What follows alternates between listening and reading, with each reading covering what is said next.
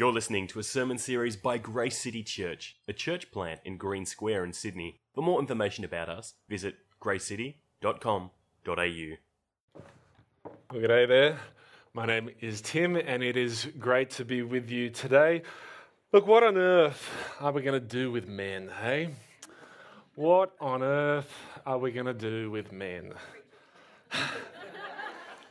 I suspect that question has been asked at various points and in different ways all throughout history, particularly when men misuse power.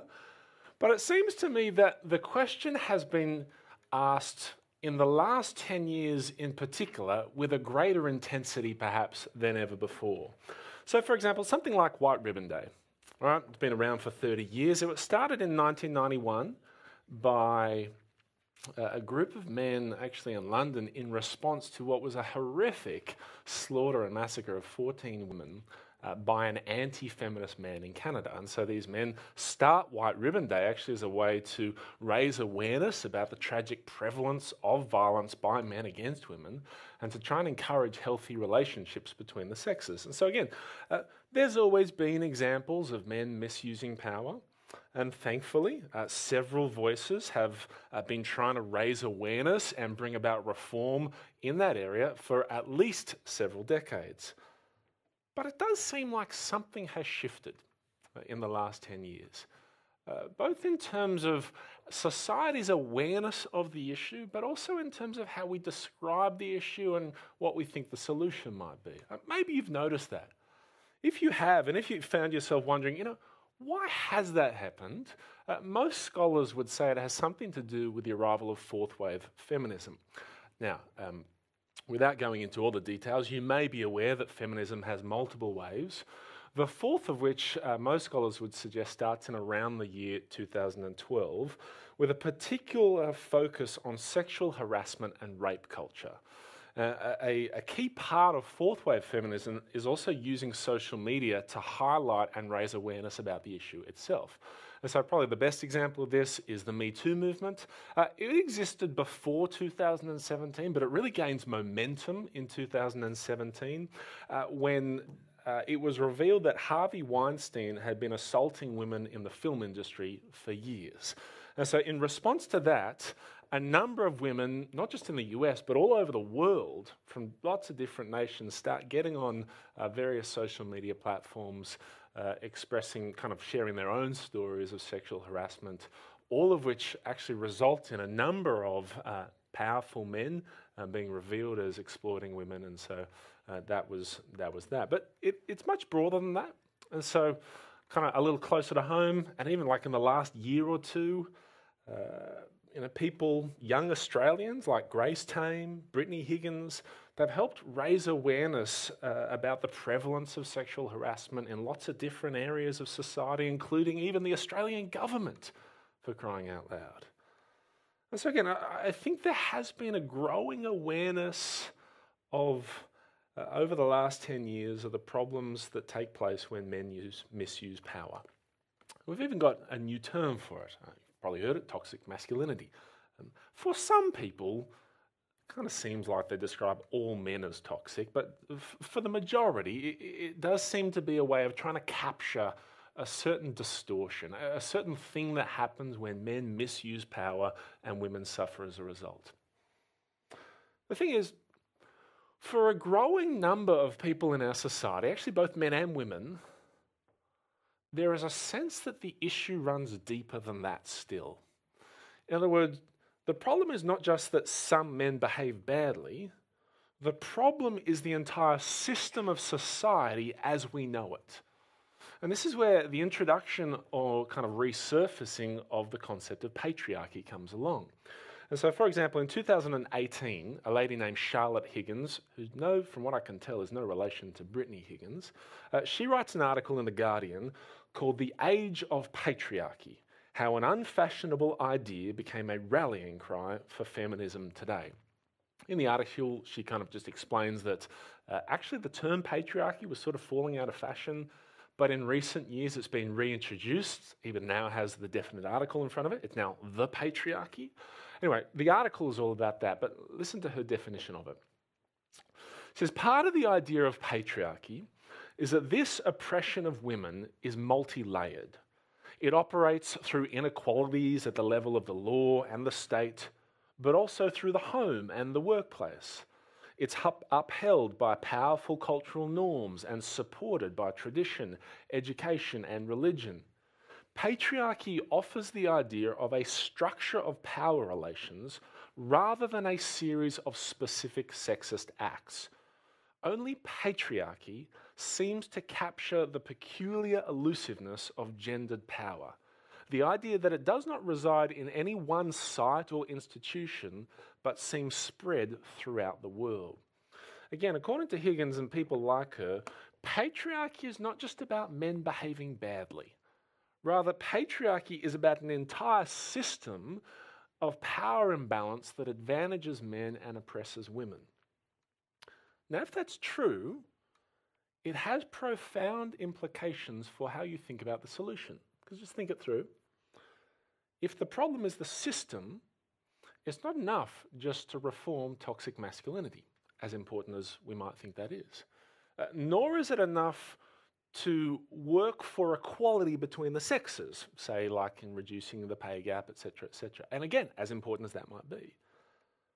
Why? Well, because as long as the system as we know it is in place, so goes the argument, then because of the problem with the system, men will always continue to experience male privilege and women will always continue to suffer.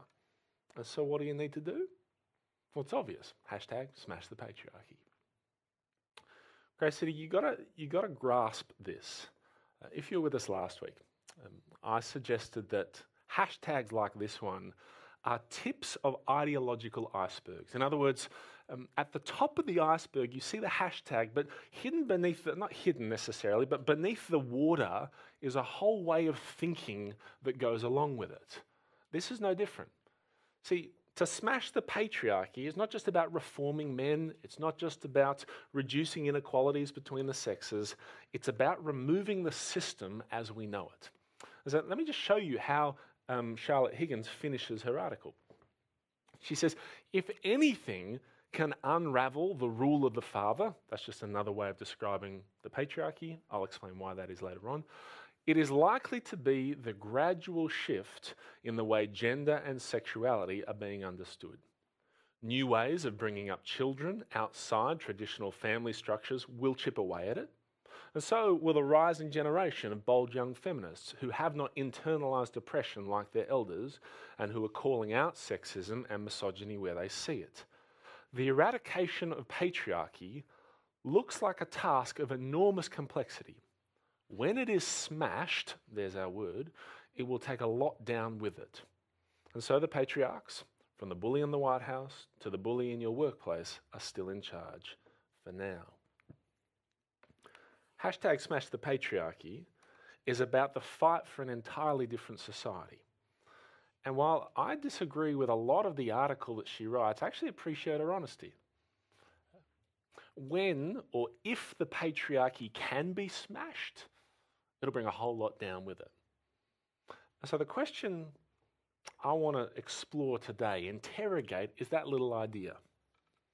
In particular, what would happen if we smashed the patriarchy?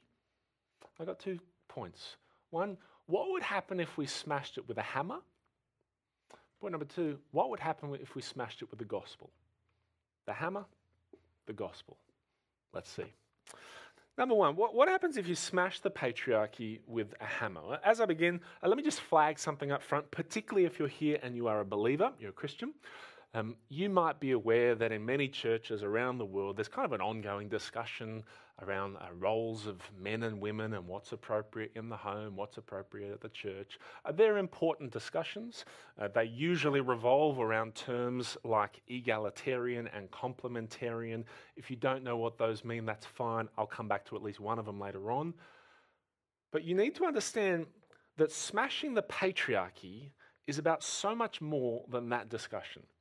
Smashing the patriarchy is an attack on the family unit and fathers in particular, both human and divine. Why do I say that? Well, the word patriarchy comes from 2 Greek words. It's pater and archos, father, rule. And so to smash the patriarchy is an attack both on, first of all, on human fathers, the father rule, but it's also an attack on God. Why? Well, whatever your beliefs about gender roles, if you are a Christian, we all believe in the rule of one God, the Father Almighty, creator of heaven and earth, as we confess in the creeds. And so again, an attack on the patriarchy is not just about men and women and how they relate. It's an attack on fathers, both human and the divine Father. And what's more, those who want to argue for it will sometimes have a theoretical justification for it. So for example, in 1947, there's a man named Theodor Adorno. He's from the Frankfurt School. You might recall, we mentioned that last week, if you do. Anyway, he developed something called the F scale, which claimed to test your authoritarian tendencies. And so F stood for fascism. And according to the test, those who came from traditional families and had religious convictions tended to be more likely to exhibit authoritarian tendencies. In other words, according to Adorno, people from traditional and religious backgrounds are more likely, when in positions of authority, to oppress others, or when under authority, to sort of just blindly accept it and submit to it. And so naturally, the solution becomes get rid of fathers, both human and divine, or kind of put it more simply, attack the faith and attack the family. But again, the question I want to explore is what happens when you do? Or maybe just to put a slight change on that, what are those who are proposing we smash the patriarchy suggesting we replace it with? It's an important question, by the way. You'll notice it's almost never entertained. We want to smash the patriarchy. Okay, what are you going to replace it with? Well, I think there's at least two options. There might be more. I want to explore both of them. The first is matriarchy. So if patriarchy is the rule of the father, matriarchy is the rule of the mother. Mater plus archos, a mother rule. And so the basic logic of this view is effectively that the world would be a whole lot better off if women ran it. And so you see an example of this, even just a small version of it, in something said by the International Monetary Fund, the head of it, she's a lady named Christine Lagarde. In 2018, she's reflecting back on the financial crisis of 2008, right? So a decade on, she's kind of thinking, what have we learned? And here's what she says. She says, as I've said many times, if it had been Lehman sisters rather than Lehman brothers, we might be in a whole different world right now. Now, her point isn't just that we need women in finance. Almost nobody disagrees with that. Her point seemed to be, if women were in charge, the world would be a whole lot better. Now, that might be true, might not be. But there's at least two, let's call them challenges, that you might need to overcome or at least reflect upon if you want to replace the patriarchy with matriarchy. The first is that throughout history, there has almost certainly never been a truly matriarchal society. Now, if that sounds odd to you, just hear me out. I'm not denying the existence of countries where there's a queen, a female ruler, or about places where ancestry is traced through the mother, or even, frankly, about individual families or clans where women play a leading role. I'm talking about a genuine matriarchy, a society where women rule. And so, for example, I know that this is not a watertight source, okay, and I didn't used to quote this in high school, but let me just quote to you from Wikipedia. This is the article on matriarchy. Now, it's probably the weakest part of the article because it admits that there's possible exceptions. So I'm quoting, I know it's not a great source, so I'll quote you the worst part, but listen to what they say. Most anthropologists hold that there are no known societies that are unambiguously matriarchal. There are some disagreements and possible exceptions. A belief that women's rule preceded men's rule was, according to Haviland, held by many 19th century intellectuals. The hypothesis survived until the 20th century and was notably advanced in the context of feminism and especially second wave feminism, but the hypothesis is mostly discredited today, most experts saying that it was never true. Now, you can chase that down yourself if you want to challenge it, but hear me out. Even if it were true that there's never been such a thing as a truly matriarchal society, I recognise that doesn't guarantee that there won't be one in the future. But it does at least, either the non-existence or the unlikelihood of it in the past, does at least propose you or suggest you think twice before proposing that that's what we replace patriarchy with. The second challenge is that there's no guarantee that a matriarchy will be any better than a patriarchy anyway. During the week, I started reading a book called The Power by Naomi Alderman. I'm only halfway through it, but it is a fascinating exploration of what the world might look like if women had more power than men. In the story, kind of the world begins normally. It's like a normal world. And then at some point in the story, for various reasons, all the girls going through puberty start to develop the power to create an electric shock. And initially, they start using it against violent men. But as the story progresses, it's fascinating the way that many of the women start to abuse that power such that they end up doing just as much, if not more, damage than the men used to be doing. Again, I haven't finished the story, so I don't know where it's going. But I can't help feeling like, as I read through the story, the issue is not patriarchy, it's people. In other words, it doesn't matter who's in charge, who's ruling, so to speak. There is something within all of us, within our humanity, that tends to use and abuse power. And so again, I'm just not convinced that even if a genuine matriarchy was possible, that it's going to be any better as an option. But suppose someone says, well, no, I'm not proposing that we replace it with patriarchy. I'm proposing we replace it with equality. And frankly, at this point, I'm kind of sympathetic. But that is when you start to enter conversations around what kind of equality are you advocating for?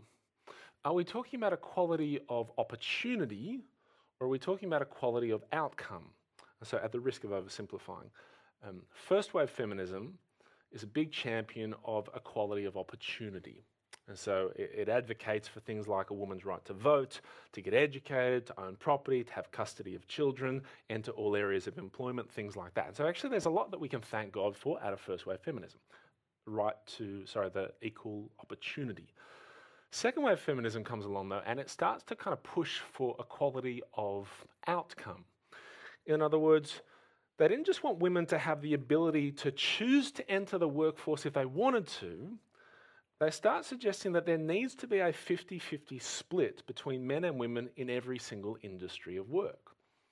Now, that might sound like a good idea in theory, and in some ways it kind of does. But it's a really bad idea in practice. Why? Because at the end of the day, the only way to achieve it is to force both men and women to do things that they would rather not do, at least some of them. And so, for example, studies have shown that 20% of women really want to work full-time. 20% would prefer to not work at all. About 60% of women, at least according to this study, would prefer to work part-time. That's different when you poll the men. The stats say most men, I don't know the specific percentage, but most men would prefer to work full-time. Or consider the example of the Scandinavian countries. It's fairly well known. The Scandinavian countries have legislated for more equality of opportunity than any other country in the world, and yet they are the places where you get the most inequality of outcome. In other words, they are the places where you have 20 times more men doing engineering and 20 times more women doing nursing. Now, I'm not suggesting that a woman can't be an engineer or a man can't be a nurse. I'm not saying that. I'm simply saying that when given the freedom to choose, men and women tend to choose differently. Or to put it differently, equality of opportunity leads to inequality of outcome. Or if I can put it even more controversially, equality of opportunity leads to what some might describe as a patriarchy, because inevitably more men will be in the workforce and therefore more men will be leading. Now you could always argue, that's just because we've all internalized oppression, and the patriarchal structures reinforce and recycle that to begin with. The thing is, that's just not what the science suggests. And so, for example, Stephen Rhodes, in his book, Taking Sex Differences Seriously, he says the biggest sex differences in expression of genes in the human brain occurs not in adulthood, nor in puberty, but in the prenatal period before the baby is born. In other words, sex isn't just a social construct, it's hardwired into us from birth, and it goes on to shape us in profoundly different ways. And therefore, again, while I'm all for reducing the pay gap and improving opportunities for women, I am, mandating equal outcomes is a horrible idea. Because the only way to get it across a society, at least, is to remove freedom of choice, ignore merit, and just discriminate on the basis of sex. None of which sounds like a particularly better situation than the one we've got at the moment. Now, before I propose an alternative, let's just pause and consider what the fruit of smashing the patriarchy is so far, right? Because if smashing the patriarchy is designed to liberate women, it's worth just checking, how's it going so far? Are the women better off where it's happened? Well, let's face it, that's probably a matter of debate. But let me give you one person's opinion. This is from an article called Death to the Patriarchy by a guy named Kevin DeYoung. He writes this: "We are told that dismantling patriarchy is one of the chief concerns of our time. Except that where patriarchy is already absent, dysfunction and desperation have multiplied. That's because patriarchy, rightly conceived, is not about the subjugation of women, as much as it is about the subjugation of the male aggression and male irresponsibility that runs wild when women are forced to be in charge because the men are nowhere to be found." Now, I think that is a profound last statement, but I'm going to keep moving. It says, what school or church or city centre or rural hamlet is better off when fathers no longer rule? Where communities of women and children can no longer depend upon men to protect and provide, the result is not freedom and independence.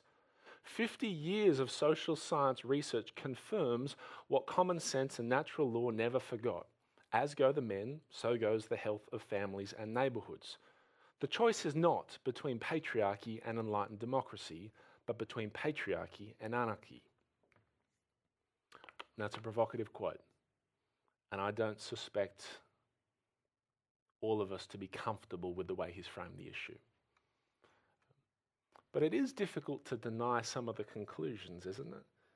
If you smash the patriarchy with a hammer, it's not going to result in a better society.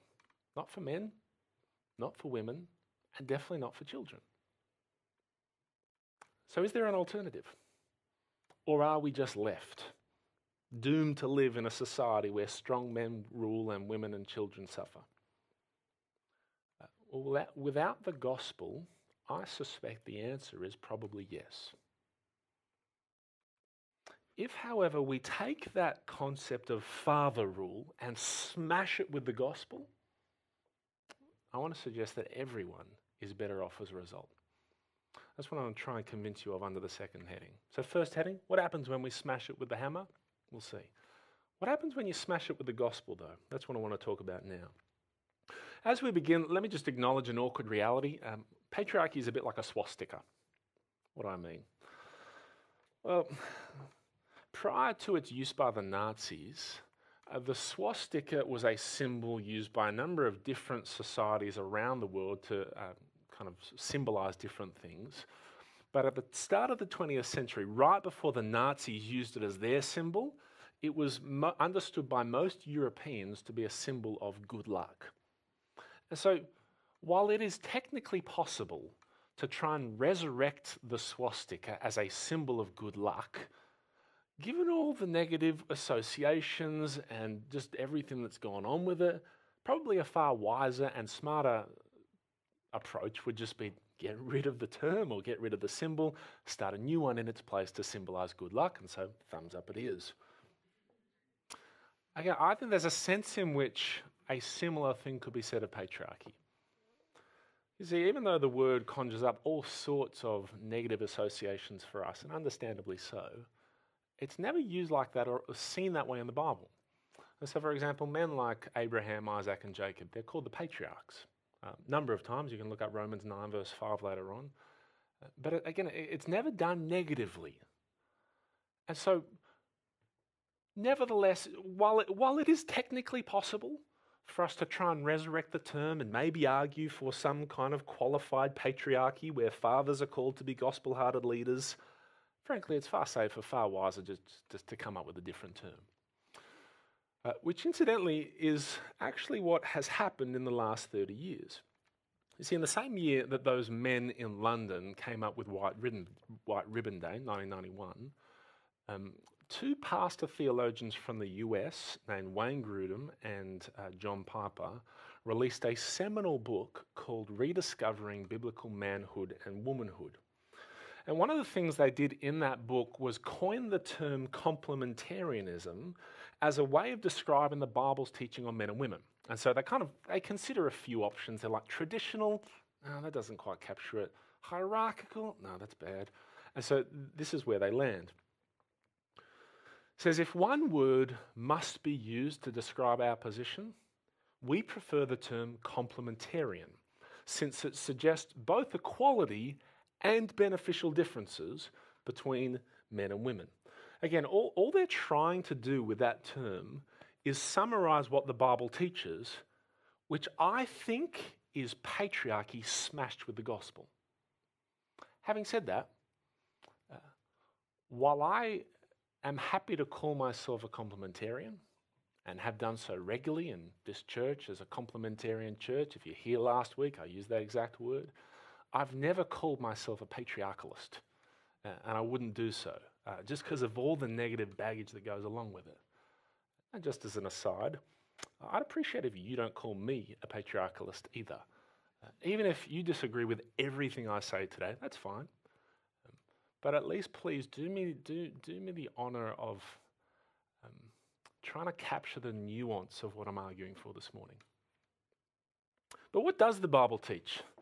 Well, really, it's all about those two words, equality and differences. Equality and differences. You see it all through the Bible, but you actually see it on the very first page of the Bible. So let's take a look at Genesis 1, 27 to 28. It says, so God created mankind in his own image. In the image of God, he created them, male and female, he created them. Notice equality. In the image of God, he created them. Both created in the image of God. Notice the difference, male and female, he created them. Now let's not skip over that too quickly. Men and women are equal in so many ways. We're equal in value. We're equal in dignity. If you trust in Jesus, we are equal. We are co-heirs of eternal life. Men and women are equal. And we're also different. How so? Well, at least to begin with, God gives us different bodies. Look with me at Genesis 2:28. It says, the Lord God said, it's not good for the man to be alone. I will make a helper suitable for him. Now, everyone trips up over the word helper. That word, just so you know, it doesn't imply inferiority. God is described as a helper more than anyone else in the entire Bible. So God is a helper. To be a helper does not imply or infer any form of inferiority. The point is that the man needs help. And all the women are like, preach. The point is that the man needs help. What does he need help doing? Well, the job that God has given humanity, what was it? Fill the earth and subdue it. To state the obvious, the man can't do that alone. And so God says, I'm going to make him a helper suitable. That word suitable is literally one who is opposite or one who corresponds to him. Grace City, we need to understand this. The world didn't need another man. It didn't need a different kind of man. It needed a woman. It needed someone who was equal to Adam but different to him. Someone who was the yin to his yang. Someone who was his corresponding opposite. one with whom they could conceive a child and bring children into the world so that they could fill the earth and subdue it. So God makes the woman. Again, men and women are equal, but we're different. Only a woman bleeds once a month. Only a woman can grow a child in the womb. Only a woman can nurse that child from her flesh. Men and women are equal, but we are oh so different. The thing is that those differences do go beyond simply our bodies, though I expect they're informed by them. And I say that because throughout the Bible, there is both implicit and explicit teaching that when a man and a woman are married, and when a man and a woman have children together, the husband and father is called to be the loving leader of that family. And so perhaps the most obvious place, although perhaps also the most infamous place, would be a verse like Ephesians 5. Let's read it together, 22 to 23. It says, "Wives, submit yourselves to your own husbands as you do to the Lord.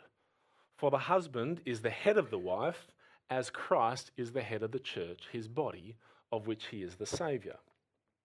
Now, if this is the first time you are reading that, and certainly if you've never heard good teaching on that, you might look at that and think, that is just bad old-fashioned patriarchy. In fact, somebody get me my hammer, I want to smash this thing. And I get it. But I want you to see what Paul does to it. Because he's going to smash it. But he doesn't smash it with a hammer, he smashes it with the gospel. Let me show you what he says to the husbands.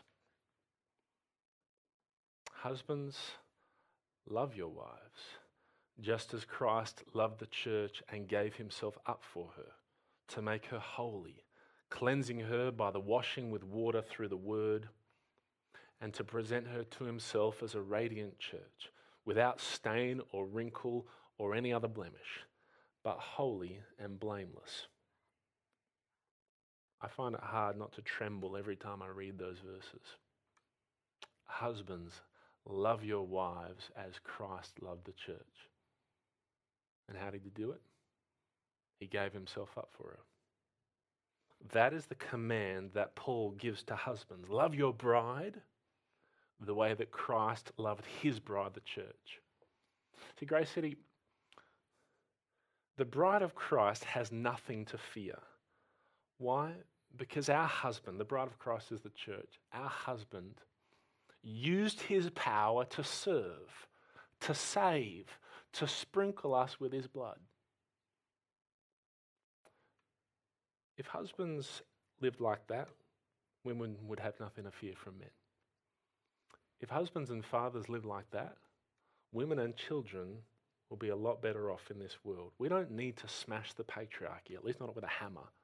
We need to smash it with the gospel. Now, before I finish up, I suspect a lot of us will still be quite uncomfortable. And in some ways, I'm not surprised. The truth is, many of us have been conditioned by 60 years of feminist literature to assume that any difference in role between a man and a woman is it's inherently domineering, offensive, and repressive. And so when you hear someone like me, get up and I'm a man and a religious leader and tall and white, and you hear him advocating for what sounds like a carefully qualified version of this good old-fashioned patriarchy, you find it very hard to accept. Again, I get it, particularly if you've had a bad husband or a bad father, I get it. But let me have just one last attempt at showing you what happens when you smash any kind of ruler with the gospel. Let me show you what Jesus says to his disciples in Mark 10. It says, "You know that those who are regarded as rulers of the Gentiles lord it over them, and their high officials exercise authority over them. Not so with you. Instead, whoever wants to become great among you must be your servant, and whoever wants to be the first must be slave of all. For even the Son of Man did not come to be served, but to serve, and to give his life as a ransom for many." When you smash a ruler with the gospel, they become a loving servant and a slave, just like their Lord Jesus. That's true for the ruler of a country, the ruler of a church, and the ruler of a household. And so if you can't pronounce the word complementarianism, or you're allergic to the word patriarchy, and probably for good reason, why not settle for something like patri agape, father love, or patri diakono, father service, or patri doulos, father slave? Because at the end of the day, that is what you will get if you smash patriarchy with the gospel, and women and children will be much better off. Now, I know at this point, you're probably sitting there thinking, okay, Tim, make it practical. All right, Tim, what does it look like? That is an important question to answer, but it's not a question I'm going to answer in this talk. Again, it's important to answer.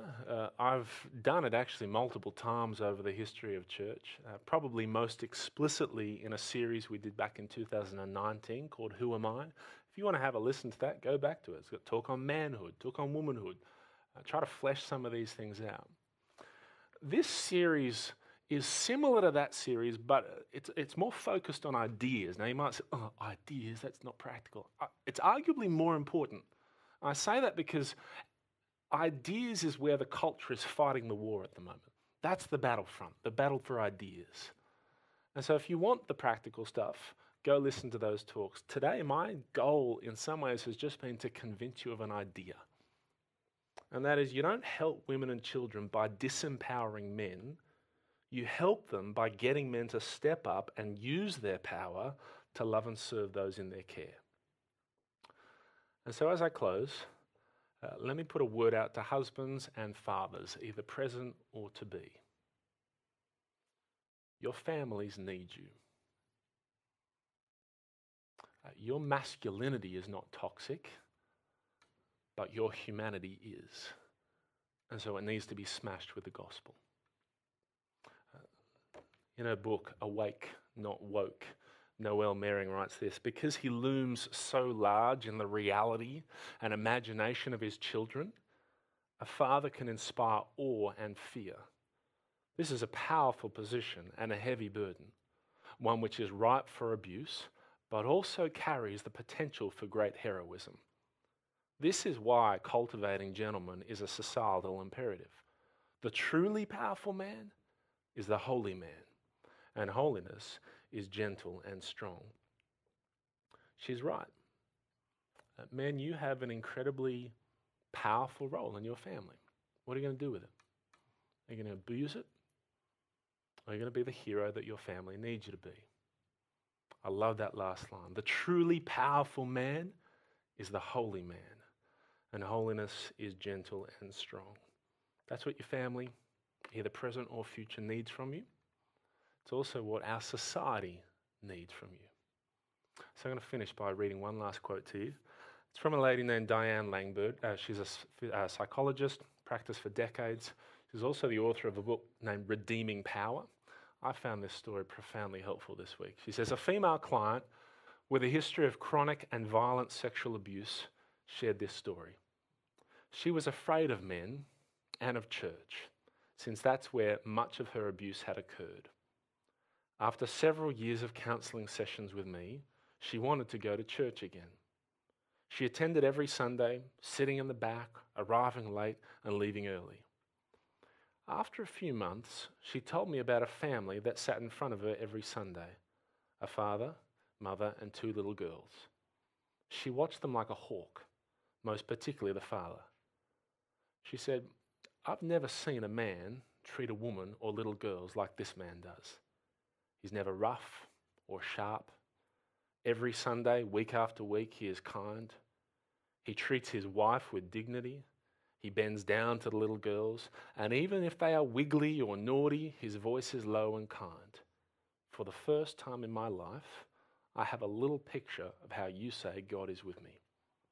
He is like that father. Dads, your families and this world need you. And if you've messed it up, you know you've messed it up, your family knows you've messed it up, it's not too late to start, because God is a gracious and a loving Father. He wants you to come back to him, and then in his strength and by the power of the Holy Spirit, be the Father that your family and this world needs. Let's pray.